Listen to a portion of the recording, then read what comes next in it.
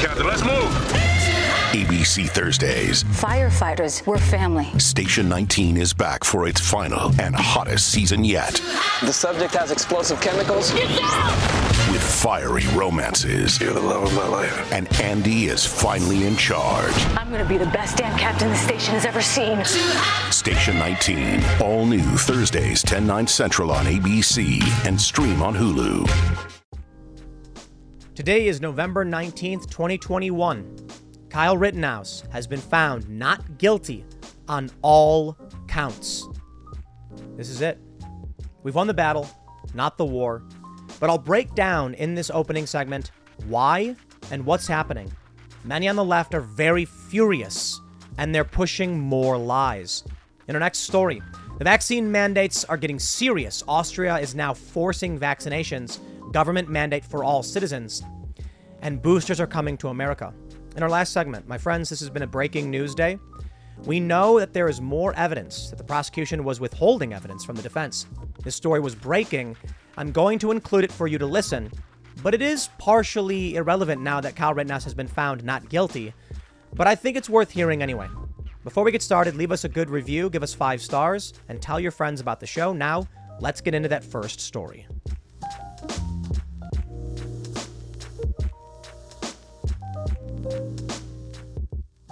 Ladies and gentlemen, by now, most of you have probably heard Kyle Rittenhouse has been found not guilty on all counts. Not only did Kyle win today, we all did. This is a huge victory for self-defense. It's a huge victory for wanting to take care of your community. And it is pushback against the lies of the media. But we're still not out of the woods.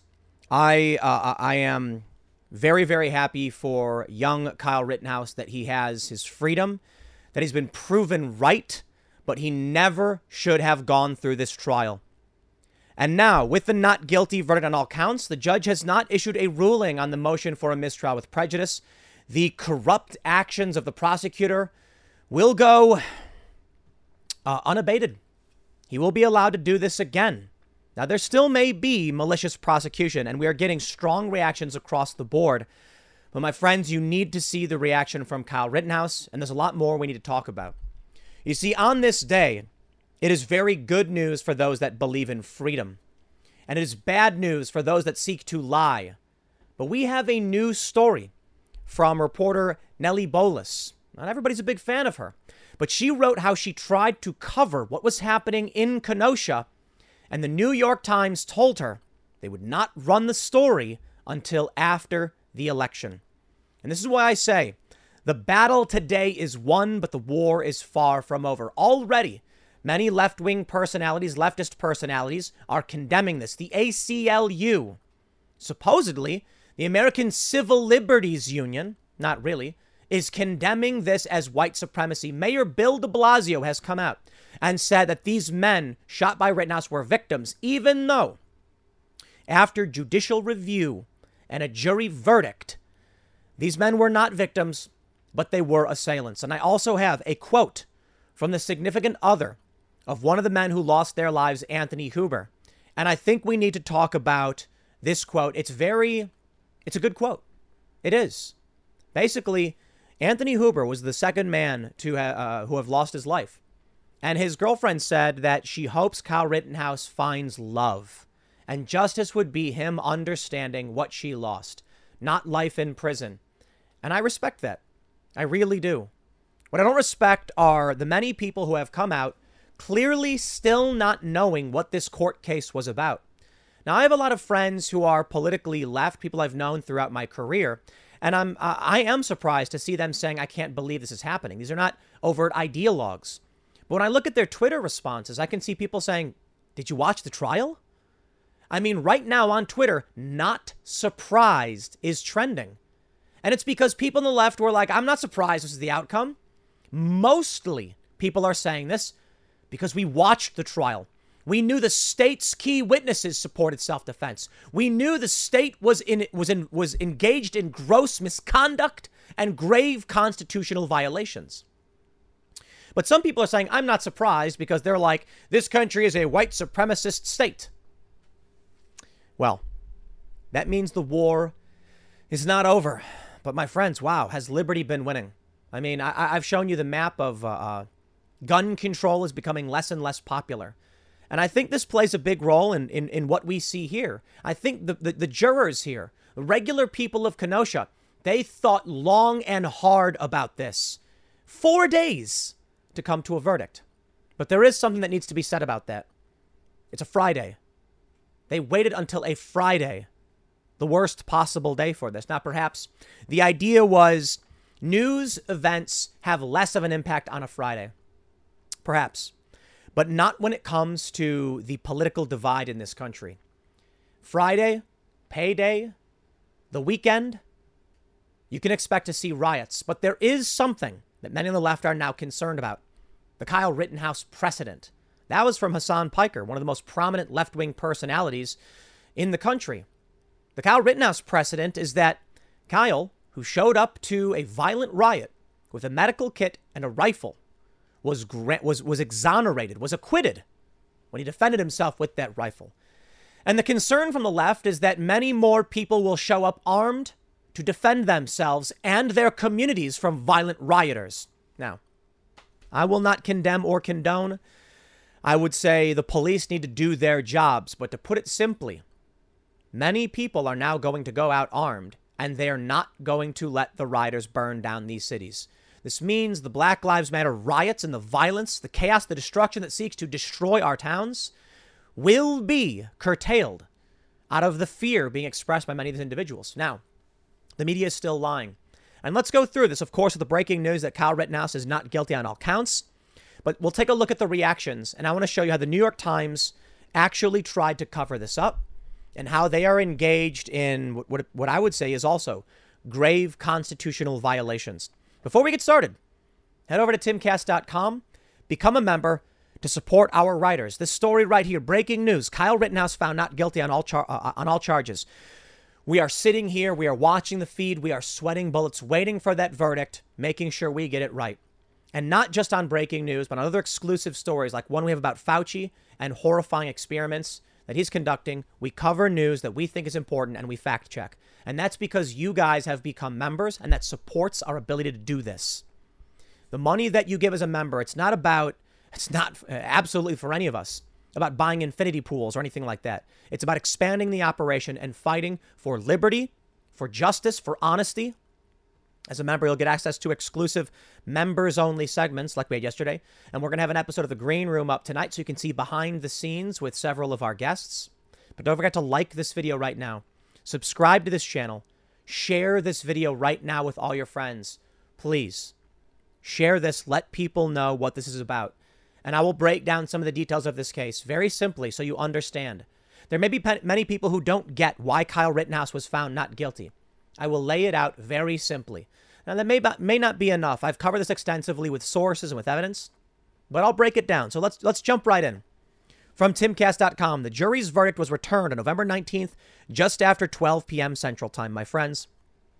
You will remember where you were. If you were watching this verdict, you will remember this day because it may lead to a dark path.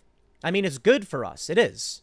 Kyle Rittenhouse was acting in self-defense, albeit maybe misguided, but he did not instigate or provoke. But there may be a dark path in that the recoil, the reaction from the extremists results in rioting, chaos, and destruction. But the recoil in that direction, the precedent set here may be that people stand up and say, we will not allow you in our communities. I believe the proper response is the refunding of police. Not the refund like give them their money, but to fund them once again. Let's read.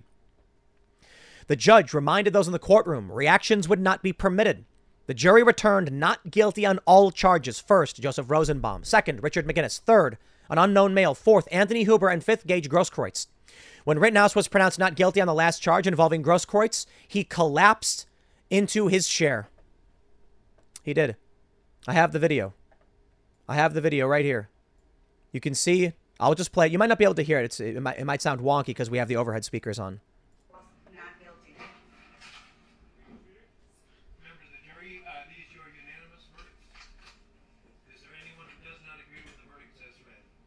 Kyle Rittenhouse collapses.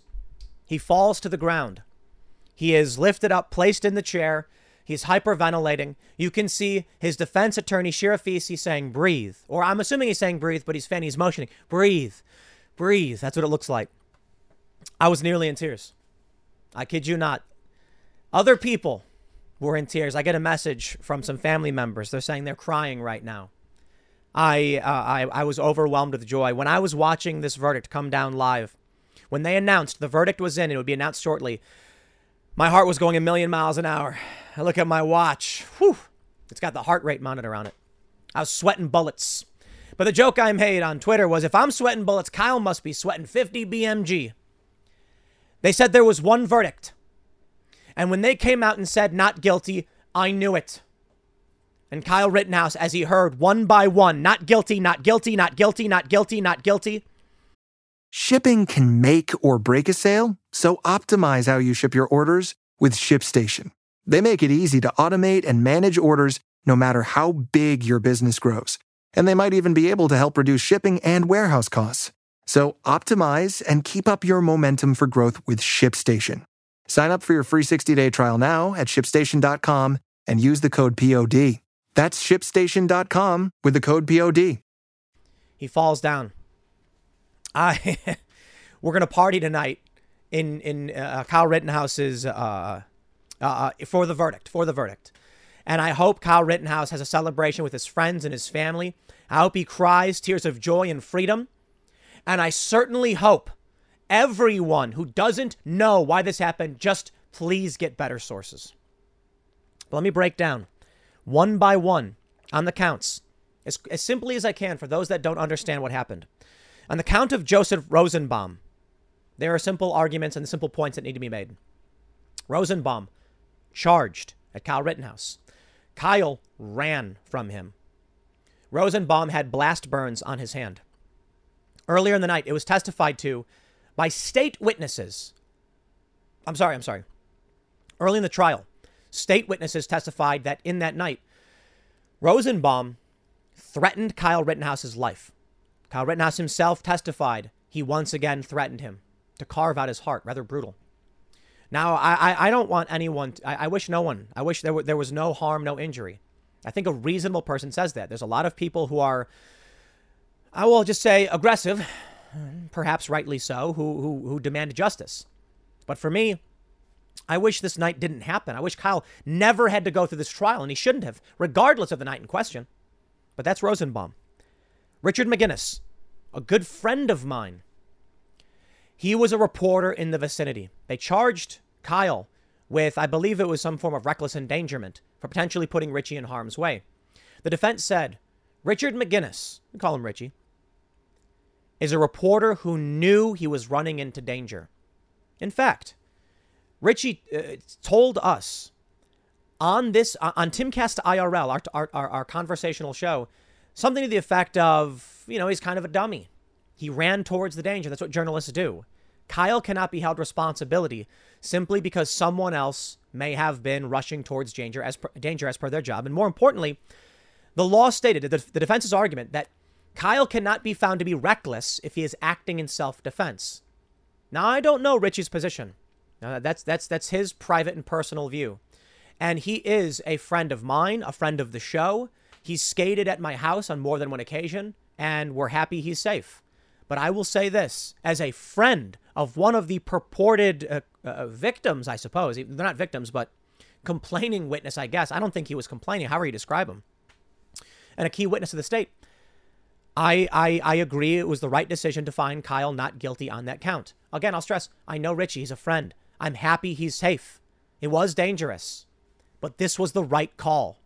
I can't speak for him how he feels.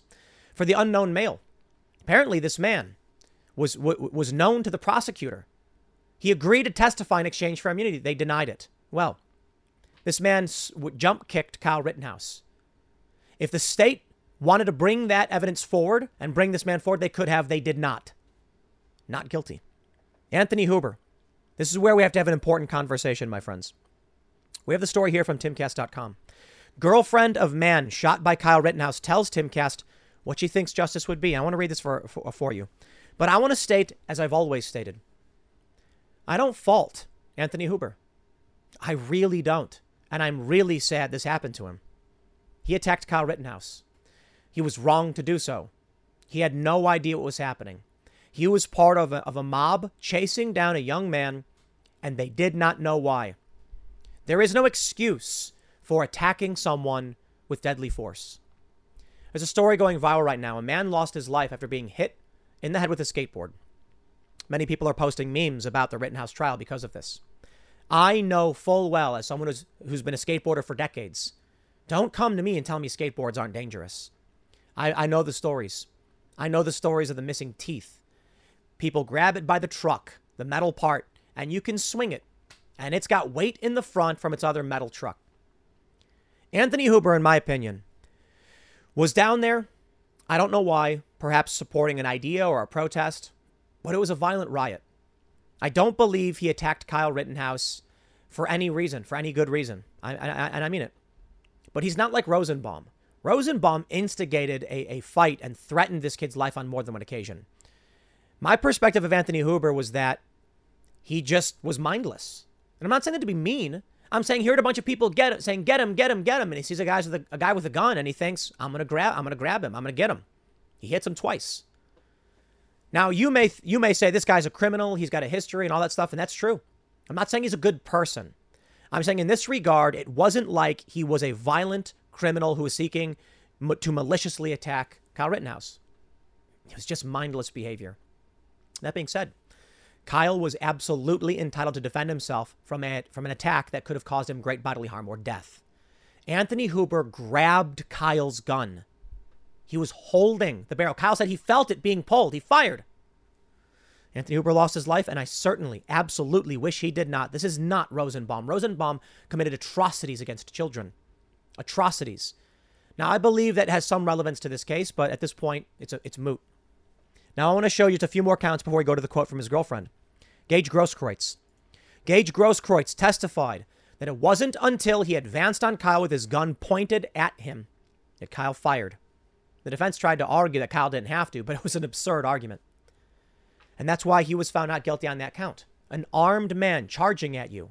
You're certainly allowed to defend yourself. An exclusive from timcast.com. Girlfriend of man shot by Kyle Rittenhouse tells Timcast what she thinks justice would be. During a stunning interview with the New York Post on Thursday, Giddings admitted that she has sympathy for Rittenhouse despite her belief that he was running around the town trying to be king of the world. I do have a lot of sympathy for this kid because he is just a kid to me, so it would be a really dumb kid who unfortunately became the figurehead of this. Kenosha also needs to be held responsible for allowing this militia to show up and do exactly what they came here to do. What they came there to do was to stop the riots from destroying their community, which had been under siege. Let me show you. Elderly man defending store during Kenosha riots has broken jaw. I can't show you the video. It's graphic. It's horrifying. This poor man was trying to just stop people as they ransacked his store, and they bashed him in the face with a rock. And he's left laying on the ground, disoriented and bleeding. And this young man, Kyle Rittenhouse, sees this and says, I'm not all about that. He gets asked by a friend, do you want to come down and help? And he does. Now there's video apparently emerging showing that some of the people in question who asked those young men to come down were also out there that day. I don't know for sure exactly what happened, but let's read more. One of them goes out taking advantage of a vulnerable situation so that he can live out his fantasy of being king of the world, and one of them out there doing absolutely nothing. Nothing effing wrong and being presented with, yes, an active shooter situation. Now, she's wrong about that. She's absolutely wrong about that.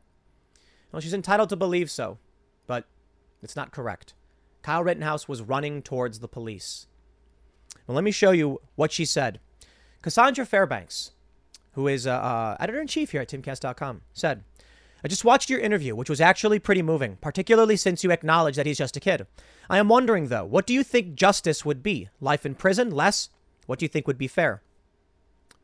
The girlfriend of Anthony Huber stated, to me, justice would be this kid growing up, finding love and family as beautiful as Anthony and I had, then him realizing exactly what was taken from us and feeling that fully. I don't wish this on anyone. That's amazing. That's a beautiful statement. I don't believe justice is putting someone in prison for the most part. Some people we need to lock up, but it's not so much about justice. I believe that certain people, maybe Rosenbaum, who committed atrocities against children should be locked up, and probably indefinitely, because they're a harm to themselves and others. And you see what happens.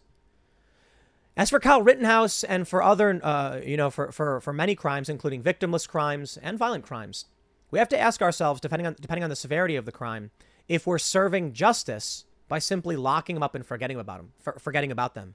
Is there a better way? Rehabilitation instead of retribution? Well, let me show you a little bit of what's going on here. The reaction from the left. Fascist judge needs to read the Constitution. Adopting Hitler's enemy of the people line is not a good look right now. Yikes. Freaky stuff. There's more. We have this one from Hassan Piker. Well, there it is. The Rittenhouse precedent. Hassan has stated before that he feared a precedent if the right was able to, if Kyle Rittenhouse won, that the right would be able to go out and defend themselves. I mean, that's basically how he stated it. You know, the way he framed it was kind of that vigilantes would come out and they'd feel emboldened. But what's he really saying here? Kyle Rittenhouse was found not guilty. And basically what he's saying is that the precedent is you can be safe to render aid to protesters like Kyle Rittenhouse did, to those he probably didn't even, I don't think he agreed or disagreed for the most part with them. I think he was just there to keep the peace. He wanted to be a cop. The real precedent here is that you can render aid to those who are protesting and even rioting. And if you have to defend yourself, we will not imprison you for it. We have this from Andy No. Tanya James of Arkansas says that Kyle Rittenhouse should have been killed. She says Kyle should have never made it to trial. Bring that B to my neck of the mother effing woods, I'd imagine what she was going for. Joy Reid. We knew, but it's helpful to remind ourselves how America was designed to work. Yeah. In response, one woman says, I know where I stand. Honestly terrifying, though. Any protest now will be met with armed counter-protesters, assuming they won't be held accountable for their actions if they just provoke the crowd first. But Kyle didn't do that. We know he didn't do that. We have this from Brennan Chapman. The president of the United States and several members of Congress called an innocent child a white supremacist and terrorist. They did. The ACLU, disgusting, dangerous, disgusting, unacceptable white supremacy. We have this from Mayor Bill de Blasio. Anthony Hooper and Joseph Rosenbaum are victims. They should be alive today. Well, the jury found that they were actually assailants. He says the only reason they're not is because of a violent, dangerous man chose to take a gun across state lines and start shooting people. To call this a miscarriage of justice is an understatement. I hope Kyle Rittenhouse sues each and every one. I believe Kyle Rittenhouse will never have to work a day in his life after this. This is a fresh statement. November 19th. The fact is Kyle Rittenhouse never took a gun across state lines. And it's easily proven if you just watched the court case. Dominic Black is being criminally charged for the straw purchase because he gave the gun to Kyle Rittenhouse in Wisconsin. Mayor Bill de Blasio didn't pay attention. Jordan Chamberlain tweeted, I'm shocked that Rittenhouse didn't get convicted after this hard-hitting and persuasive argument from the prosecutor. Jordan, of course, being an excellent reporter and a good friend of us in the show. And she shows what Binger stated to the court. This video to me was one of the most shocking videos I have ever seen. Binger says that all Rosenbaum did that night of the shooting was tip over a porta potty with no one in it, light a dumpster on fire, swing a chain, tip over a trailer, set it on fire, and repeatedly say the N-word. That to me was shocking, and I felt like we would get a not guilty on all counts verdict immediately after this alone. Rosenbaum flipped over a porta potty, set fire to a dumpster, was pushing it towards a gas station, was swinging a chain around, threatened the life of Kyle Rittenhouse more than once, flipped a truck over in the street, a trailer. I was told that Drew Hernandez, a witness and who testified in this trial, told me they set a garbage truck on fire. And when he said this, I'm like, this is shocking to me. Is this supposed to be like it's not a big deal? Remarkably, in a pre-trial hearing, he said the same thing. It was just arson. And the judge said, are you kidding me? Just arson? What is this? I'm surprised these charges were allowed to move forward. And now we have this. The darkest of these stories. Now, we're going to go more in depth on this one later tonight because this is a story that I think may get glossed over. But please, please, please share this. This may be one of the most important stories out of the whole Kyle Rittenhouse circumstance, scenario, whatever. We have won the battle. Kyle Rittenhouse is free. He's not guilty. But there is a war. Figurative, cold, whatever you want to call it. In this article from Barry Weiss's Substack, in this segment written by Nellie Bolis, let me read this for you and shock you to your core. You must share this. Whether verbally or on paper or write a story about it. I don't care how you do. I'm not saying just this video. You can share this video if you'd like. But it's 20 minutes in. Click the share button. Click the timestamp. Let people know this. A note on Kenosha in light of the Kyle Rittenhouse trial. Until quite recently, the mainstream liberal argument was that burning down businesses for racial justice was both good and healthy. Burnings allowed for the expression of righteous rage, and the businesses all had insurance to rebuild. Many liberal Democrat types tried rejecting this premise, but there is an article called In Defense of Looting from years ago in Ferguson. Nellie is not wrong about this. Now, it may not have been the majority, I believe every single one, absolutely, but it was the majority. People were saying this is racial justice. They were saying this is an expression of our rage. Chris Cuomo said, since when are protests supposed to be peaceful? MSNBC stood in front of a burning police station and said, hey, but it's mostly peaceful. Does Monday at the office feel like a storm? Not with Microsoft Copilot. That feeling when Copilot gets everyone up to speed instantly? It's sunny again. When Copilot simplifies complex data so your teams can act, that sun's shining on a beach. And when Copilot uncovers hidden insights, you're on that beach with your people, and you find buried treasure. That's Microsoft Copilot. Learn more at Microsoft.com/AI for all. Check this out. When I was at the New York Times, I went to Kenosha to see about this, and it turned out not to be true. The part of Kenosha that people burned in the riots was the poor multiracial commercial district, full of small, underinsured cell phone shops and car lots. It was very sad to see and to hear from people who had suffered. Beyond this financial loss, small storefronts are quite meaningful to their owners and communities, which continuously baffles the Zoom class. Something odd happened. With that story, after I filed it, it didn't run. It sat and sat. Now, it could be that the piece was just bad. I've sent in bad ones before, and I'll do it again.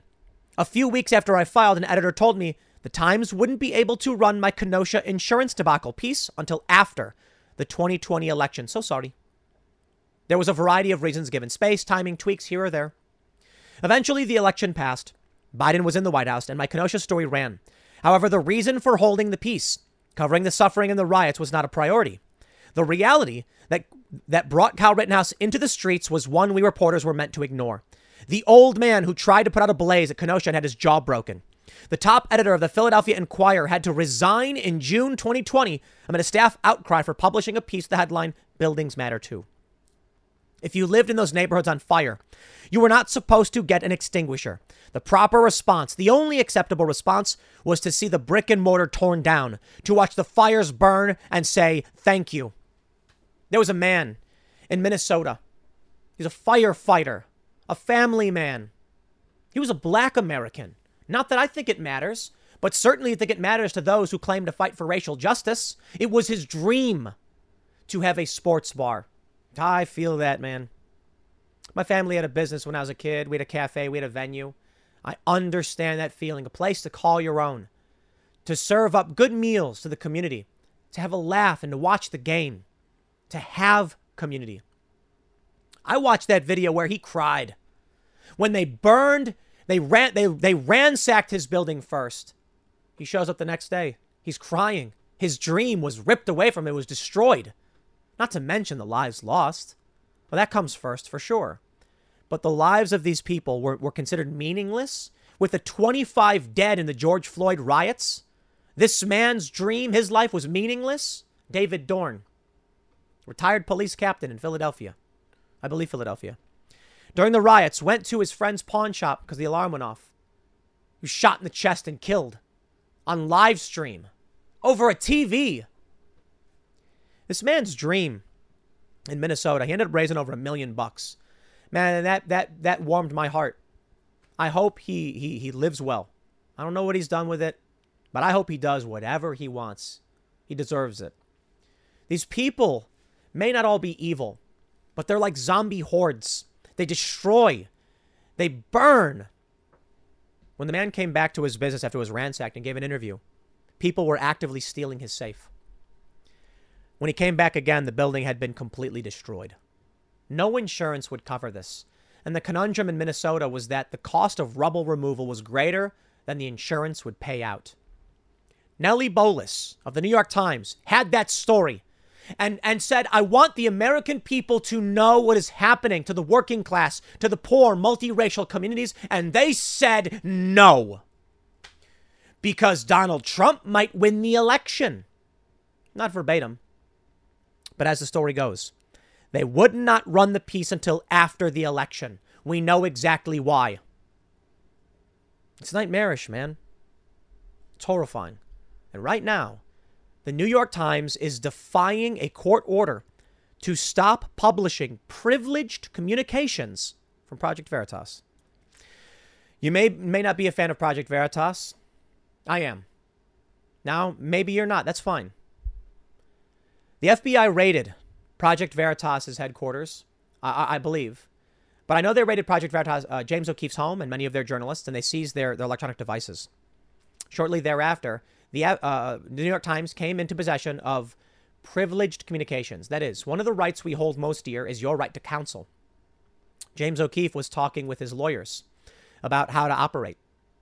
The New York Times published those communications while actively in a lawsuit with Project Veritas. Project Veritas sued the New York Times for defamation. Now, it is widely believed, and I think it's fair to say, the FBI leaked those communications to the New York Times.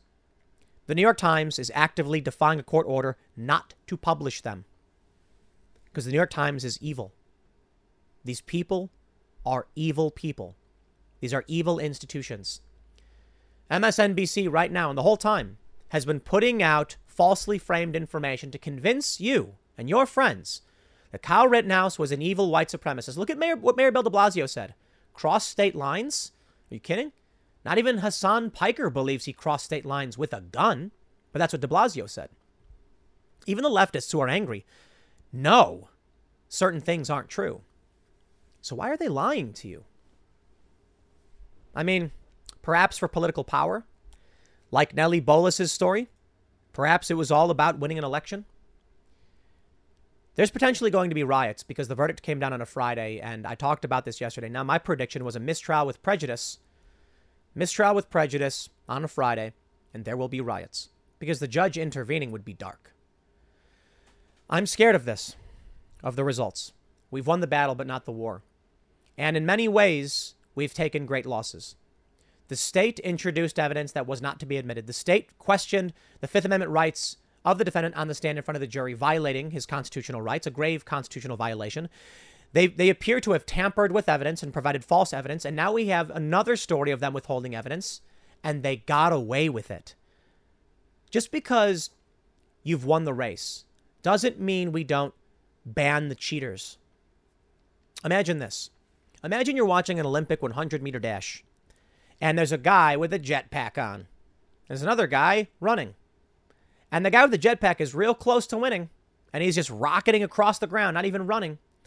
And the actual athlete wins by a hair. And then the ref comes out and says, look, we know this guy is cheating, but because you won, it doesn't matter anyway, does it? No, it does matter. A message must be sent. And that being said, as much as I did want a mistrial with prejudice, it's a really good outcome that the jury said not guilty on all counts. That'll send a message to all of the people who want to protect their communities. It'll send a message to all the people who want to vandalize, destroy, burn, loot, and murder. It is not okay. And to those who want to protect their communities, you have a right to do so. But please, just think through before you go out there with a weapon. Kyle shouldn't have been there. He really shouldn't have. But I'm not saying that I fault him for doing so. I'm saying no one should have been. The rioters shouldn't have been. The police should have been. We got a lot to talk about tonight and a lot to go through. But this is amazing stuff. Thank you all so much for watching as I covered this trial. Thank you all so much for watching Timcast IRL as we interviewed 7 different witnesses to the night in question.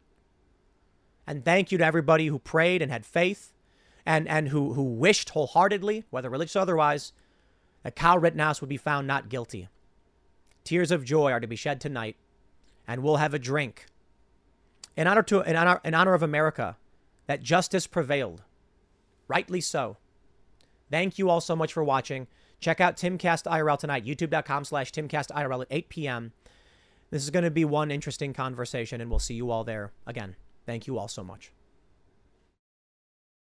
I'll sit nervously awaiting a verdict in the Kyle Rittenhouse trial. It's been going on for some time, but as I like to say in these midday segments, the Nightmare Dystopia is still happening. We still have to talk about what's going on as we await that verdict, and it's actually kind of a funny story. It's kind of a scary story, but a few days ago we heard Austrian police were going around randomly checking people's papers.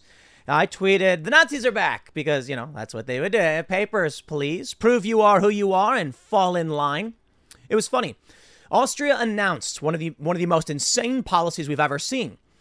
A lockdown only for the unvaccinated. Well, those of us who aren't stupid quickly saw through the ruse. Now, of course, most of us, I don't believe we are Austrian, but many of you may be, or at least some of you may be. You see, the ruse was, I don't believe for a second the lockdown will only be for the unvaxxed, and surprise, surprise, we were right. You see, here's what happens. They go out and they say, if you are not vaccinated, you have to stay home if the hospitals are at a certain level, and we'll let you know. Or you can just get the vaccine and then you can go out and do whatever you want. Well, a lot of people probably said, okay, you know what? I'll just go out and get the vaccine. They've constantly, government officials in various countries, tried to play this game where they're like, hey, here's an incentive for you to get the vaccine. And then if people don't do it, they just escalate anyway. In the U.S., we had a bit of positive reinforcement first. Lotteries, win $1 million if you get the vaccine. You get $100, you get a free beer. I think there's a brothel offering free adult relations. Well, in Austria, they just said, if you want to leave your house, get the vaccine. And it was like 3 days later, they said, by the way, the lockdown's back for everyone. How stupid do you have to be? Seriously, how stupid do you have to be to think this is ever going to stop until you demand it does? Now, I'm not confident the Republicans are going to get us anything. So you've got to primary these individuals. Right now in Virginia, there's the big story, Glenn Youngkin wins and the Democrat loses, and everyone's like, how is this possible? And then Youngkin is like, the first thing I'm going to do is hire some woke people. And then we're going to, he states, if counties want to do mandates, it's okay. Congratulations, la resistance. You voted for a guy who's just like, Democrat light. And that's what the Republican establishment tends to be. You got to primary these people. Over in Austria, their little short stint of only the vaxxed can go outside is over, because now they're imposing a nationwide vaccine mandate. I believe this is the first country to do so. You could argue the U.S. has done a government-mandated vaccine mandate or vaccine program. But, Joe Biden was like, for businesses with 100 or more people, it wasn't literally like you all must or else. And the courts struck him down. There's some dark stuff happening in the West, on the planet right now, as to how it pertains with COVID and this vaccine. And a lot of people take it to a conspiratorial place. I can't tell you, because I don't know. I can be rational and logical for you and say, like, hey, look, when they came out and said 15 days to slow the spread, we all agreed. We were like, okay, that sounds reasonable. And then we all decided we'd wait a couple weeks, but then it never stopped. It extended, it kept extending. It's been almost 2 years, and we've been under some kind of restriction in various parts of the country. Now, for the most part, the harsh lockdowns ended this summer. So that's a fair point to say it was actually a year. But you look at the news articles. Just one shot provides you with lots of protection. They said the vaccine mandate in New York, you just need 1 dose. Well, I don't know if they've changed it in New York yet, but then the news came out saying 2 doses. Of course, 2 doses is the full dose. Then they came out and said 2 masks. Then they came out and said even if you're vaccinated, you got to wear a mask. Now they're saying 3 in the UK, 3. And I've got, you know what? I don't like to call out individuals in this manner, but I think it's important to do so. This is a journalist, someone that I follow, and I mean no disrespect to this individual who follows me back, so I'm not going to say the name, but you can see the tweet because I think this is really, really important context for people to understand what's happening. This journalist says, folks, you can get your booster today, and while you're there, get the flu vaccine. And if you haven't gotten a TDAP since grade school like most of us, grab that one too. You'll be free to cut yourself on rusty metal without fear of tetanus. Sweet, sweet freedom. Now, this individual, again, I mean no disrespect. I follow this person. I try to be professional and cordial with other writers for whatever reason. This individual is from Texas. But I suppose they live in New York now. Maybe not. I'm not entirely sure. But they have the photo is the vaccine card with three vaccines on it. And you can see there's a fourth slot. I'm showing this simply because I saw this as an individual who, without question, said, okay, I'll go get another shot. That's not the sentiment that I get when I talk to regular people. I talk to regular working people and they're getting frustrated. They're getting angry. There's an anecdote I have about someone in my periphery. I'll just be careful about how I describe individuals to protect their privacy, who got vaccinated and then got COVID and got kind of upset. And we've actually had at our office, we had 2 breakthrough cases. Two employees who were vaccinated ended up getting sick. They didn't get that sick, but they got sick, noticeably sick. And many people would argue, well, the severity was much less. And I'm like, well, there's some other people who weren't vaccinated who were comparably sick. So I can't tell you that. What I can say is it shouldn't be a mandate. It shouldn't be a lockdown. It shouldn't be forced. As I always say, it's a personal decision. Look, I had a discussion with, what were we talking about on the IRL podcast members only segment. And I said, I don't care what you put in your body. That's your choice. And I mean it. It's not for me to decide. I'm very libertarian on recreational plant medicine. We'll call it that. That's what Cernovich calls it, plant medicine. There's a lot of things in this country that are illegal. I do not believe they should be. Victimless crimes. If you choose to imbibe alcohol, that's entirely upon you. Now, if you choose to imbibe alcohol, impair yourself, get in a car, that's a crime. That I agree with. But if you're sitting in your house, you're being responsible, you're at a bar, and you're like, I'm going to drink this. It's poison, but boy, do I feel good. Well, that's all you. That's all you. In some countries, in some places, there's a bunch of other drugs that are legal, that are illegal in other places. I think Colorado legalized psilocybin, shrooms. I'm not entirely sure, but I think something like that. I'm very libertarian. So here's the way I put it. You go to the doctor, you ask the doctor, like, hey, my knee hurts. And if he wants to prescribe you Trinon pressure, you're not going to ask him what it is. I mean, you might, but you're not going to know. So when it comes down to any one of these things, you have the choice to go do whatever you want to do. And if somebody wants to choose to get 7, 8, 9, 10, however many they eventually mandate, by all means, go ahead and do so. The problem is the mandates. The problem is the authoritarianism. Imagine this. Imagine the government came out and said, we know that alcohol reduces cortisol levels, when imbibed in reason. Therefore, we hereby mandate everybody have 1 beer per day. They say it's healthy. Or how about a glass of red wine with resveratrol in it? It's good for you, right? It'll keep you healthy. It's for your own safety. And then everyone's going around. You try to go to a bar and they're like, whoa, your blood alcohol level is way too low to come in. I mean, I don't like that idea. Don't mess with bodily autonomy.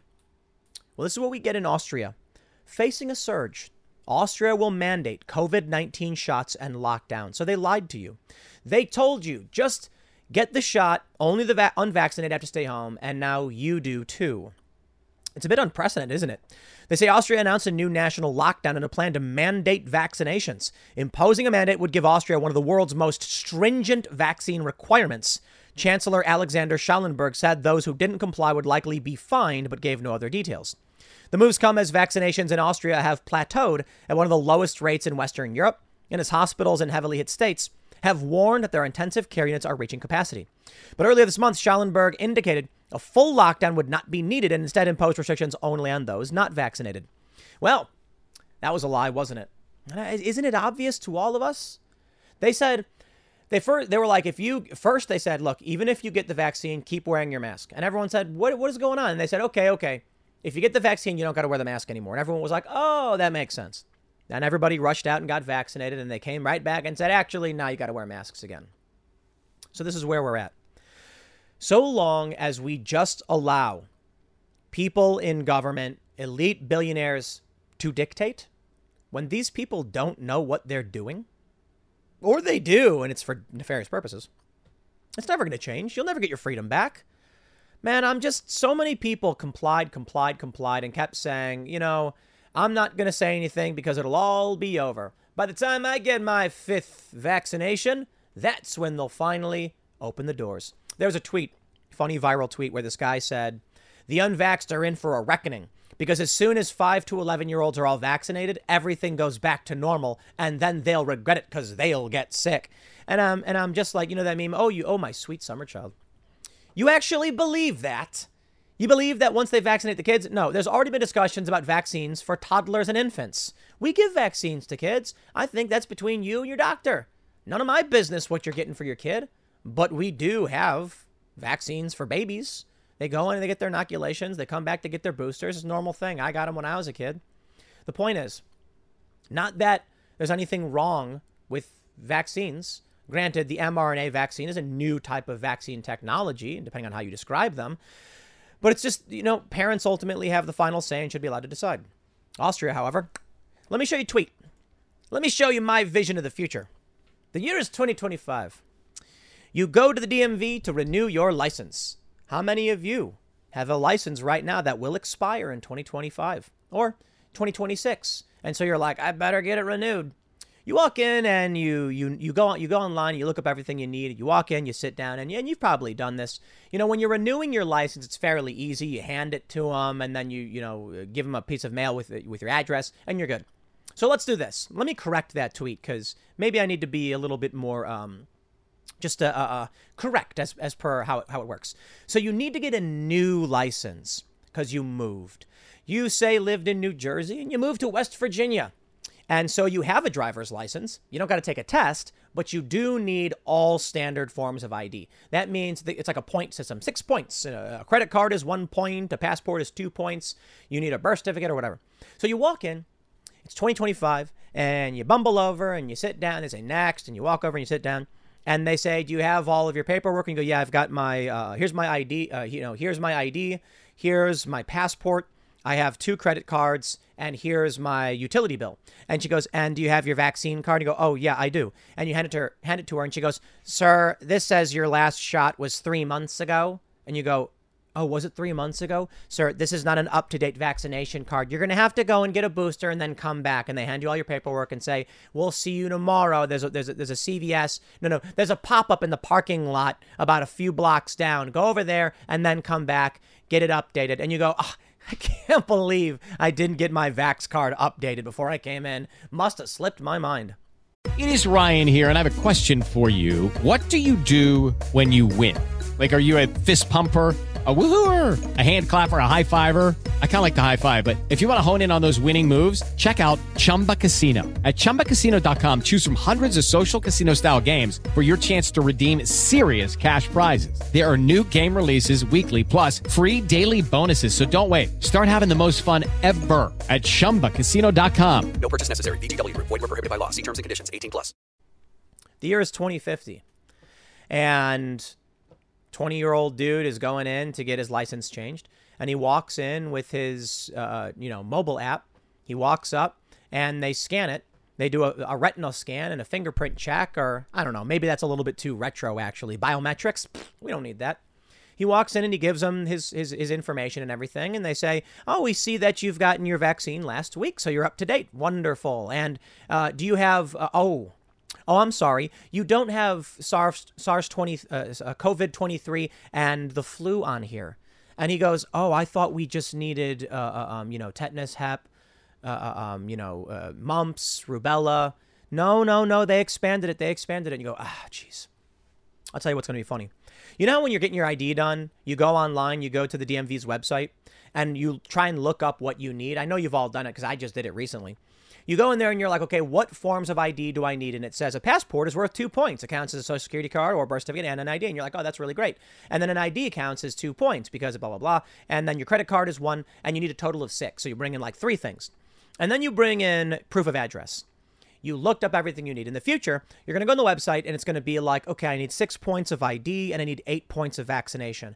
And then you're going to look and you're going to be like, okay, these are mandatory. You got to have tetanus, typhus, hep A, You've got to have yellow fever. You've got to have mumps. What is it? MMR. So that's mumps. What is it? Rubella. What's the middle one? I don't know. I don't remember. And then you're like, okay, I got all those. And then you got to have them all within the past year. And so you go in and you have your Vax app or whatever. The point is, kids in the future, they're going to grow up with this stuff and they're not going to challenge it. Have I made a video questioning Social Security numbers? I mean, think about it. We all have a registration number with the government. You're born and then your parents say, okay, before a certain point, we got to go get you your government registration number. I mean, that's kind of crazy, isn't it? It's like something out of a sci-fi dystopia. The government registers your number. Yeah, well, there you go. So I don't make videos where I'm like, can you believe we all have to do this? No, we all do it. We all don't care. So in the future, when all these kids are doing this, they all won't care. They won't know better. There may be some people. But I'll tell you something funny. I saw this story from CNN. No vaccine required is the latest tactic to attract workers. That is amazing. It's amazing. Should we start putting on our job requests like, you don't need to be vaccinated? You know what I do like? I like testing. That's fine. When we had our COVID outbreak at our office, I basically said, if you're feeling sick, take a test. If you test positive, work from home until you test negative. Because we don't want people to get sick. I don't care if you have a cold. I don't care if you have the flu. I don't care what it is. If you have a contagious sickness, don't come into work. And so because COVID is severe as it is, and it is. I'm not saying it's airborne Ebola, but it's really bad. Ask people who've got it. I got it. Oh, it was really, really bad. Ian got it. Oof, he was really bad. But at the very least, it's just like, look, it's a novel virus. That's the big deal. Everybody gets sick because they've no immunity to it. Well, now they do. So the way I put it was like, look, we're not doing testing mandates. We're not going to mandate people who are healthy come in every day and do testing. Some businesses do that. No, we're just going to say, if you're feeling ill, don't come in no matter what sickness you have. Nobody wants to get sick. And if you know you have COVID, just get a negative test and then come on back. And then we're not going to test you again if you're healthy. I think that's a reasonable restriction to make. So for the most part, you go about your business like normal. And, if you get sick, you stay home. What's the big deal? Well, we don't require vaccinations here at Timcast Media, and a bunch of companies don't, and apparently it's attracting workers. CNN, of course, CNN reports, in the search for workers in the tight labor market, companies have courted new hires with the promise of higher wages, sign-on bonuses, ample vacation time, and childcare. The latest, no vaccine required. That 3-word phrase is popping up across the online job listings as businesses seek to turn the federal government's proposed vaccine decree on its head and attract employees. You know what? A non-vaccine requirement is actually fairly interesting as it pertains to a job hire. And I'm not saying it's a good thing, but just hear me out. I have this story I like to tell people about a friend of mine who hired some college grads. He was doing social media management. He hired a couple college grads, and they couldn't do the job. They were struggling. They'd constantly call saying, what do I do? And he was like, solve the problem. I hired you to do this job. You run Instagram. And he had to fire him. He's like, if you can't do it, I'm sorry. I have to let you go. So then he tries to find better people, hire some more college grads. Same problem. Well, now he's running out of money because they're not doing their job properly. This is a true story, by the way. And he then hires a couple people who wanted to be actors, who had moved from Middle America to California. He's paying them substantially less than he paid the college grads because now he's broke and he's like, I guess I'll reach deeper into the barrel.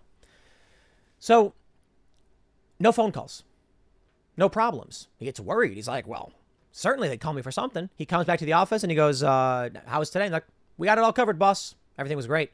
Were there any issues? Yeah, one of our clients wanted to post an image. We talked him through it. We ended up getting a better resolution image. Everything was fine. It's like, really? You didn't need my help? And they're like, no. And what he realized was people who knew what they wanted, they left their home in search of adventure, took initiative. And the people who had college degrees just did what they were told. The college degree was actually a predictor of docile and drone-like behavior. So I think about it this way. Someone who's not vaccinated, not necessarily true that they'll be smarter than anybody else. They may just be lazy. They may be conspiracy theorists. But there is something to be said for seeing that someone says, I'm looking for a job where vaccines aren't required, and then asking them why. According to, there's a study published, PhDs were, I believe, the most likely to not be vaccinated. And there was another study, I think it was Harvard, that said those who were refusing to be vaccinated were likely to be more informed. You see, I'm not saying it's a fact. And we've got people who work here who are vaccinated and unvaccinated, and everybody knows the news. I mean, they listen to me talk about it all day. We've had guests on Timcast IRL, mostly libertarian, moderate, conservative, and a good portion of them, probably half, are all vaccinated. I just don't care. I mean, you do whatever you want to do. Whatever. Don't get me sick. Don't show up if you're sick. It's fine. But I wonder if you're looking at a resume and they say they're not vaccinated, is that a predictor of someone who's likely going to have a better understanding of current events and be more likely to think critically, or more importantly, regardless of how smart or stupid they may be, is it a sign that they've chosen for themselves? They take initiative. And if that's the case, maybe they will be better workers. And if that's the case, maybe in this tight labor market, companies that say no vaccine required are likely going to get more talent. I don't know. It's all very speculative. The one thing I can tell you is that if you keep complying, you will just end up like Austria. They'll lock you down harder than ever before. You take a look at Florida. Some of the lowest rates of COVID in the country. California, according to one story, has twice the rate of COVID as Florida, even though Florida has no mandates. They've been open for a long time. No mask mandates, no vax mandates, monoclonal antibodies, and the South seems to be doing fairly well. There's a viral tweet from a guy who was like, can anyone explain to me why the southern states all have low instances of COVID, but everyone else? And it's like, interesting question. It could very well be the weather. I mean, seriously, it's warmer, it's hotter, it's murkier, and maybe COVID transmits better in the cold. I honestly don't know. Or it could be Texas and southern states and Florida have none of these restrictions, so people are able to get sunlight, get vitamin D, exercise, and live their lives. And because they're more likely to be outdoors, they're less likely to actually interact with the virus. Okay, Austria, you're playing a game of Russian roulette because the data is available. Maybe it's not really about them caring, or maybe they're just completely inept. But there you go. What greater bit of evidence that if you comply, they will just smack you down harder. You give them an inch and they will take 100 miles. That's what they did in Austria. That's what they did here. That's what they're doing in the UK. It's what they're doing in France. What they're doing in Germany. It's what they're going to keep doing everywhere. So that being said, I really got to get back to watching what's going on with the Rittenhouse trial. And I know all of you do too. But thanks for watching something as we're staring at a courtroom video with an emblem and nothing else. 4 p.m. I have a major story. Maybe something will happen in between with Rittenhouse and the verdict. But I've got a crazy story for you. I will see you all at 4 p.m. over at youtube.com/Timcast. Thanks for hanging out. Rumors are swirling about what is going on in the Kyle Rittenhouse jury deliberations. One such rumor is that the defense believes the jury is currently split 6-6, which means the jury will be hung, there will be a mistrial, and then there will be a retrial. This may be why the defense has filed a motion or a verbal motion for a mistrial. What we saw from the defense early was a request, a motion for a mistrial with prejudice, which most of you know means the case is over, it's a mistrial, and Kyle Rittenhouse cannot be charged again for the same crimes. But the defense then came out and said, we'll take a mistrial. Stands to reason they believe the jury is hung, and it's likely going in this direction anyway. Now, some argue that a mistrial for Rittenhouse would be good because now they know the state's entire case, and it has exposed the state's cheating, which will advantage the defense in having a retrial. I think it's fair to say the judge should rule on the motion for a mistrial with prejudice immediately. He should grant this motion. Kyle Rittenhouse should be free to go. I don't know if that's going to happen, but the other rumor is that there is a single jury holdout, a Karen, as it were, who feels entitled and says, no, I want to go through the evidence. Well, according to memos that were given by this juror to the judge, it appears this individual has a perspective based on the prosecution's view of what happened, because there's way they framed things. So notably, the defense says that Kyle Rittenhouse, dropped a fire extinguisher. The prosecution says he put it down. And a memo says, please prepare the video of Kyle Rittenhouse putting down the fire extinguisher, which stands to reason they believe the prosecution's version of events. Now, it's minor. We don't know exactly what's going to happen, but the defense is willing to take a retrial straight up. But I don't think that's what should happen, because we have new information. The identity of the mysterious jump kick man has been revealed. And apparently, the name of this witness and this individual who attacked Kyle Rittenhouse has been known to the prosecutors and was withheld from the defense. We are beyond constitutional violations, my friends. I mean, it has been stacking up. And if the judge doesn't rule mistrial with prejudice, I believe our justice system is done. You look at some of these stories, man. You look at the torture going on for the January 6th defendants. And it's funny because we talk to people on IRL and they say, you guys realize that the federal prison system has always been this way. And I'm like, you don't got to tell me. I've been against private prisons, and I've been against, for the most part, our entire prison system since I was a teenager. There are a lot of conservatives who believe if you don't commit a crime, you'll be fine. And then we end up with a bunch of innocent people getting raided by the feds. You end up with Kyle Rittenhouse. You end up with people being tortured in these jails. And, you know, what's funny is the left won't come to defend them, even though they've typically been the prison reform people. I'm absolutely all about prison reform. Let's go through the list before we tell this story. The prosecution committed a grave constitutional violation against Kyle Rittenhouse by questioning his Fifth Amendment right to remain silent in front of the jury. The judge snapped. How dare you? That alone, he said, you're over the line. The prosecution attempted to admit into evidence, with the jury present, evidence the judge had ruled inadmissible. The prosecution provided the wrong video to the defense. There is a high-resolution drone video with a strange format, and they gave the defense a low-resolution version, crippling the defense's ability to craft an argument around the provocation narrative. The prosecution claims high-resolution video shows that Kyle Rittenhouse raised his gun and pointed it in the direction of the Zeminskis. The defense, given a grainy video, couldn't see anything and probably just assumed this video is too grainy to make that argument anyway, so we're not going to need to say much to the jury other than this video can't be seen. But then the prosecution says we have an enhanced version. And the defense argued that's CGI. That's right. The prosecution then got admitted into evidence CGI, computer-generated imagery, which never should have been allowed. But they took advantage of the fact that the judge didn't understand this, and the defense wasn't smart enough to explain to the judge a very simple point. Your Honor, the video and footage that they claim is enhanced is not video or photo of the night in question.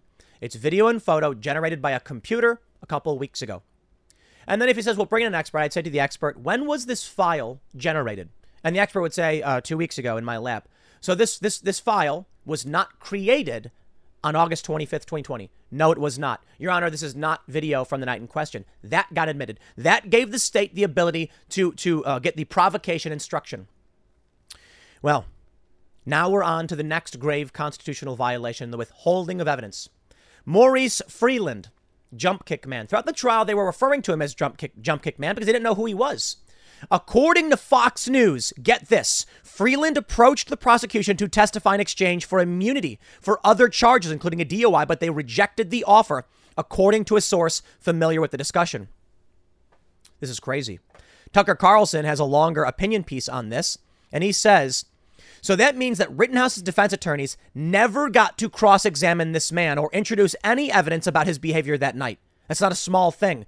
According to the Daily Mail new reporting today, the man's name is Maurice Freeland. Freeland has admitted that he attacked Rittenhouse moments before another man, Anthony Huber, started hitting him in the head with a skateboard. Now, what you guys need to understand about Anthony Huber is that he ran up. I could be wrong. I'm pretty sure he ran up and hit Kyle with the skateboard. Kyle keeps running. He deflects it. Someone goes up and hits him in the back of the head. He eventually falls down. Anthony Huber then comes back and hits him with the skateboard again, trying to grab the gun. Check this out. Tucker Carlson says, that means the state knew all along who Maurice Freeland was, but they withheld that information from Kyle Rittenhouse's lawyers. And as a result of that, Kyle Rittenhouse was deprived of his constitutional right under the Confrontation Clause to challenge the accuser in open court. That's not supposed to happen. It can't happen. And that's not the only relative evidence that was withheld from Kyle Rittenhouse's lawyers during the trial. He says, we aired some drone footage on the night of August 31st, 2020. At the time, we were interviewing a lawyer called John Pierce, who was then representing Kyle Rittenhouse. The drone footage that aired on the show has become part of the Rittenhouse case. Prosecutors claim that footage shows Kyle Rittenhouse raising his rifle in a provocative manner at an accused arsonist called Joshua Zeminski. The footage doesn't exactly show that if you look at it carefully, but that's what they're claiming anyway. The prosecution's theory of this case is that Rosenbaum began chasing Kyle Rittenhouse after Rittenhouse pointed his rifle at Zeminski's. Conveniently for the state, however, Ziminski, like Maurice Freeland, never testified in this case. Why? Because prosecutors made sure he couldn't. Prosecutors charged Ziminski with arson and then delayed his trial so he would not be available to testify at the Rittenhouse trial. By the way, this is relevant too. Authorities say Ziminski brought a gun to the riot and fired a shot before Rittenhouse ever pulled his own trigger. How's that for relevant? But jurors never got to hear Joshua Ziminski explain that. Tucker says the drone footage we aired on this show was never provided to Rittenhouse's defense team. Instead, they got a blurrier, low-grade copy of the tape, and it was cropped. One is a high-quality image, one is low quality. There's no comparison between the two. The defense had no way to analyze the high-quality footage during trial and provide it to their video experts. They couldn't verify the footage is accurate or make any arguments about what it shows. They just had to accept the prosecution's version. Now the defense only realized this after one of the prosecutors admitted out loud, apparently by accident. He admitted that his version of the drone footage was, quote, much clearer than the footage the defense had. The Ziminskis, I believe Joshua Ziminski, that was his name, right? He's running behind Rittenhouse and Rosenbaum, and he fires his gun into the air. That's criminal. You can't do that. He's being criminally charged. It would have been great if he could testify as to whether or not Kyle Rittenhouse pointed his gun, if Rittenhouse pointed his rifle at Ziminski. Ziminski could testify. But as the defense accurately pointed out, they don't control Fifth Amendment rights. The state does. Isn't that amazing?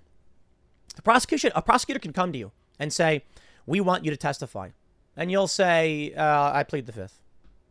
And he'll say, we grant you immunity in all charges stemming from this case. And they'll hand you the form and they'll sign it. Now you are compelled to testify because you can't incriminate yourself. The defense can't do that. So with the Ziminskis, the prosecution in their closing argument said, well, we can't get them to testify because they have a Fifth Amendment right to remain silent. And the point in question is the judge was basically saying, I don't see the Ziminskis as complaining witnesses. They didn't come in here and say he pointed a weapon at us. That would be a crime. And they said, well, they have a right to remain silent. And the defense said, Your Honor, no, they don't. They do only as it pertains to us to get them to testify, but the state could grant them immunity and get that testimony. Instead, charged him with arson, delayed the trial. Much like, I believe they did that to Gage, not Gage Grosskreutz. Gage Grosskreutz has his charges dismissed. The corruption here is palpable. And the prosecutor knew who Maurice Freeland was, offered to testify in exchange for immunity, and they didn't give the information to the defense. So the defense was unable to investigate who this guy was, what he was doing. Maybe there's something here. Maybe he should testify. Maybe they could subpoena him and watch him plead the Fifth. But they knew who one of the attackers was.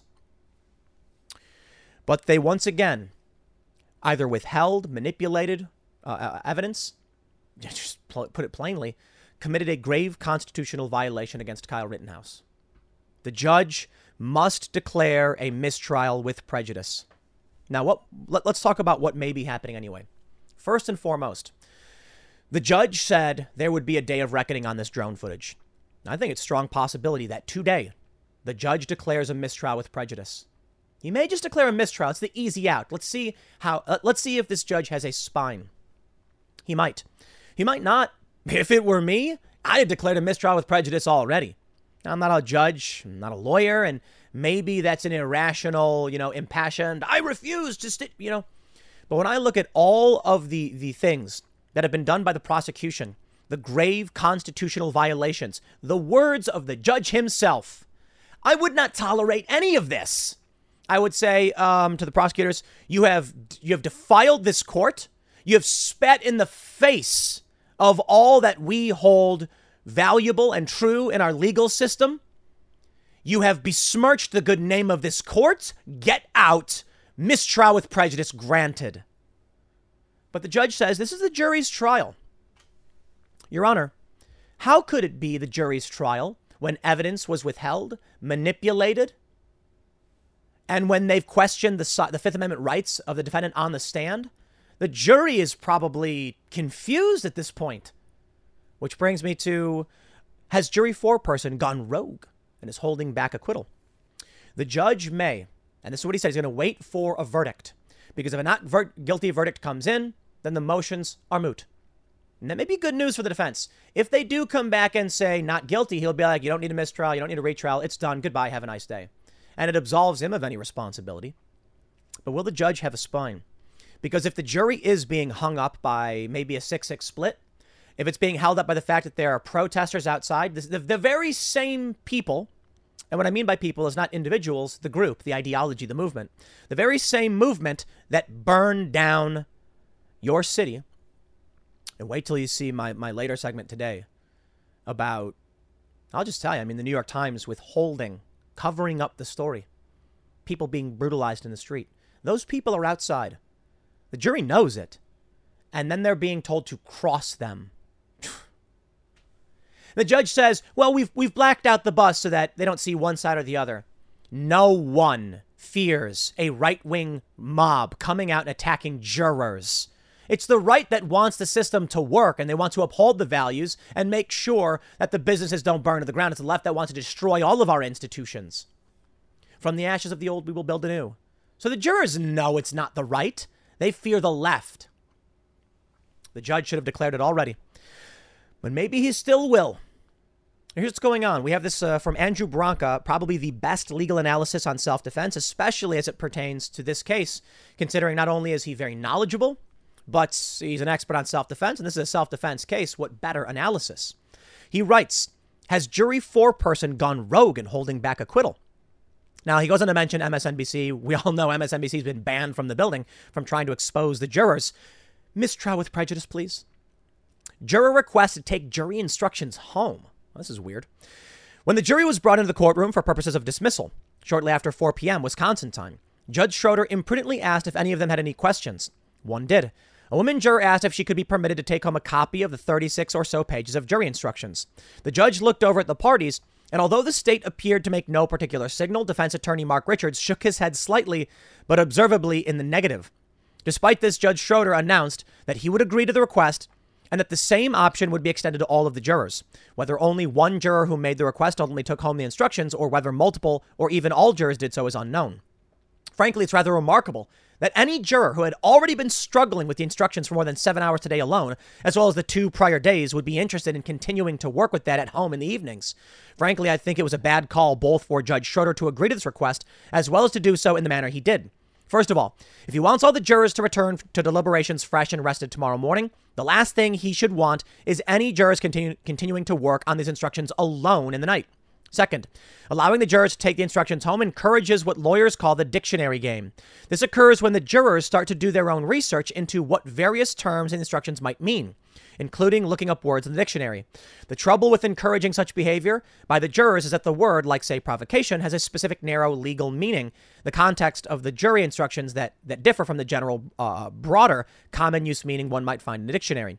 Jurors are not supposed to make use of outside resources to inform their arriving at a verdict, but permitting them to take the jury instructions home encourages exactly that. And furthermore, prejudice, malice, they mean very different things in the legal sense. So people often say, this is really interesting, when it comes to defamation, they say you have to prove actual malice against a public figure. And what the layman believes, that means you have to prove the person was acting maliciously and they were out to get you. What it actually means is that specifically, I believe, they knew they were lying. Not that they had any ill will towards you, but that they knew they were lying. And prejudice. It's really funny to look on Twitter and people say that they've made a motion for a mistrial with prejudice. And people think prejudice means like bigotry towards, a person for some specific characteristic or belief. Like a mistrial because there was prejudice. And then they'll have the trial again. It's like, no, that means they can't retry this. With the Lucky Land Slots, you can get lucky just about anywhere. This is your captain speaking. We've got clear runway and the weather's fine, but we're just going to circle up here a while and get lucky. No, nothing like that. It's just these cash prizes add up quick. So I suggest you sit back, keep your tray table upright, and start getting lucky. Play for free at LuckyLandSlots.com. Are you feeling lucky? No purchase necessary. Void where prohibited by law. 18+ terms and conditions apply. See website for details. That's fascinating. People don't know the legal terms. Neither do I. I learned this stuff from reading legal analysis. I am no lawyer, but at least I know a little bit about that and can tell you very simply, what Andrew Branca says. Legal definitions, not the same as regular definitions. He goes on to say, third, the judge addressed this question from the juror in front of lawyers and looked to them for a response. That means Mark Richards shaking his head, indicating he preferred the jurors not to be given the instructions despite the request, could be observed by the jurors. Richards appearing to prefer the denial of a juror's request could be perceived negatively by that juror and others, creating a bias against the defense.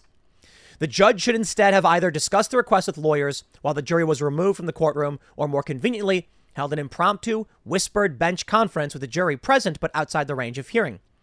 Next, I have my suspicion of what, or rather who, is holding up the verdict in this case. That is, juror 54, foreperson, is the holdout. He says, I have a growing suspicion that this jury has not yet arrived at a unanimous verdict of acquittal only because of the resistance of juror 54, a woman who also happens to be the foreperson who seems to be the holdout against acquittal. The jury selection risk to Kyle was always going to be a mask Karen type, usually a leftist political persuasion, bossy, entitled, and status sensitive. This is very, very speculative, and I don't necessarily agree with this. I do agree with the analysis that this is a prosecution biased individual who is refusing to allow this to go to acquittal. He says, there has been one apparently female juror who on several occasions can be overheard being unusually familiar with Judge Schroeder. Not in the sense of knowing him personally, but in the sense of engaging in a relaxed discussion that one does not usually find between a juror and trial judge. Then we have the jury note from yesterday asking for access to Exhibit 5 of the drone footage and related evidence. It was written by Juror 54, the foreperson and apparent woman. The note says, please prepare Mr. Rosenbaum shooting event 1. And then it says FBI aerial with all, I can't read that. POIO, what does that say? I don't know. Marked drone video, zoomed in image still after Mr. Rittenhouse put down fire extinguisher, full event video, regular slow motion. We will request when ready. The tone of that note suggests to me that the person who wrote it is accustomed to giving orders to underlings, personal assistants, staff, household help. And here the note is being addressed in this tone to the trial judge, as if the judge were a staffer to the jury foreperson. Then, this evening, we had the very unusual request to be permitted to take jury instructions home made by a single juror, a female juror. I suspect that all of this conduct is that of Juror 54, the female foreperson of this jury, who I suspect is precisely the kind of mask Karen, left-leaning, bossy, entitled, and status-sensitive juror who would be most likely to hold out against acquittal. Finally, my friend Jack Posobiec was kind enough to remind me that during jury selection, I made a particular note of Juror 54 at the time, as I was live commenting right here at Legal Insurrection. 54 knows some of the witnesses named, but could set that aside. I've also heard from sources in a position to know that when polling was done around jury selection, prospective jurors who knew any participants in the August 2020 riots, which would likely include some of the witnesses, tended to trend 75% against acquittal. That's all a guess, but one informed by some experience with both juries and masked Karen types. Here's the video in question. So that means to say, during jury selection, Branca noted that this individual may be biased, and they're going to allow it anyway. This person now appears to be the foreperson, maybe, not entirely sure. But it stands to reason an activist got on the jury and is holding it up. Will the judge have the spine to say, you've made a mockery of my trial, of my courtroom, to the prosecution? Or will he be ever so spineless? I don't know. I actually like Judge Schroeder. He seems like a good dude. He really does. And the media's been very unfair to him, smearing him, lying about him. But he may just come out to be someone who goes, you know, look, we had a juror who was like, I can't be on the jury because I believe in the Second Amendment right to keep and bear arms. Amazing. This is why conservatives lose. That's not bias. The Constitution says you have a right to keep and bear arms. That is not bias. That's exactly who should be on the jury. Someone who recognizes our rights under the Constitution. What are you going to do? I can't be on the jury because I believe that the defendant has a Fifth Amendment right to remain silent. Well, people did. You can't question that. It's amazing what people will say. Will the judge be the type to say, I have seen enough and you have besmirched this courtroom? Or will he be like that guy and say, look, it's not for me to decide. The jury said so. And, you know, we know that there was grave constitutional violations. The defendant, he can appeal. Have fun in prison while you're figuring it out. Because that's what will happen. You know what the problem we have in this country is? A lack of a spine. If I were the judge, if I was the judge in any one of these cases, Chauvin or this one, And I believed that there was a grave constitutional violation, like he has already said. You think I'm scared of these extremists, these ideologues? You think I'm scared of being canceled? Never. Never gonna happen. Now, I'll tread carefully, and that's where I respect the judge. Because far be it from me, I try to keep things family friendly on IRL. I try to make sure we take more serious discussions that threaten the risk of getting banned to our members only segment, because the idea is we want to market and show people, hear the conversations, but you can't have it in front. The speakeasy's in back. So I can absolutely respect that the judge won't be as brazen as I'm saying right now. And, by all means, I'm worthy of criticism in that capacity. So I can respect the judge saying we'll wait for the jury. But there is a line for me and for everybody else. There are certain conversations that they have to happen in the public. They have to happen on YouTube, regardless of what YouTube thinks. Because if it's the truth, it's the truth. And there are certain lines that I'm not willing to cross. But there also is reasonable tact. And that is, if I can keep this up and running, this show, I can tell you to go to timcast.com for the members only segments where you're going to get more unfiltered conversations. Rest assured, our opinions don't change. It's just certain subject matter and we swear a whole lot. But that being said, the way I described it, if Google came to me they emailed me and said, we're now requiring all of our, YouTubers to send in their proof of vaccination, otherwise they'll be banned, I'd be banned. Because there's a line. There's tact, and then there's a line. I would not give in to something that absolutely violates my principles. As I often describe it, and again, far from perfect by all means, you can criticize this. If I have 100 things to say, I won't sacrifice 99 for one. I'll make sure that one thing that needs to be said can happen in a place where people can be told that's where it is. 99 is still very valuable for everybody. If the judge's attitude here is, I can't just make a mistrial with prejudice because they'd burn the city down and it would create major conflict, I need the jury to come to a conclusion on their own, and hopefully it's the right one. But if it were me, to be reasonable, I would absolutely have mistrial with prejudice right there, ready and waiting. Maybe it's a little bit tough guy hyperbole for me to be like, I'd say immediately I'd bang the gavel, and the reality is I'd probably be very much like this Judge Schroeder. It very much would be. Maybe I'd be a little bit more brazen because you can tell I get a little bit more hot-headed than he is. He seems to be a good judge. But I will say this. If we do not get a mistrial with prejudice, we're in trouble. We really, really are. And if this foreperson comes back and convinces them to finally just say, whatever, guilty, I don't care, then we are all irrevocably damaged. I certainly hope that doesn't happen. We'll see as the day progresses. Stick around. Next segment's coming up at 1 p.m. on this channel. You're not going to want to miss my later segment. I've already got this big story. It's about, for those that are listening on the podcast, you've heard this, but James O'Keefe, what the FBI did with the New York Times, the New York Times is defying a court order and a cover-up of the riots by the New York Times. Serious, dark stuff. I will see you all at 1 p.m. Thanks for hanging out.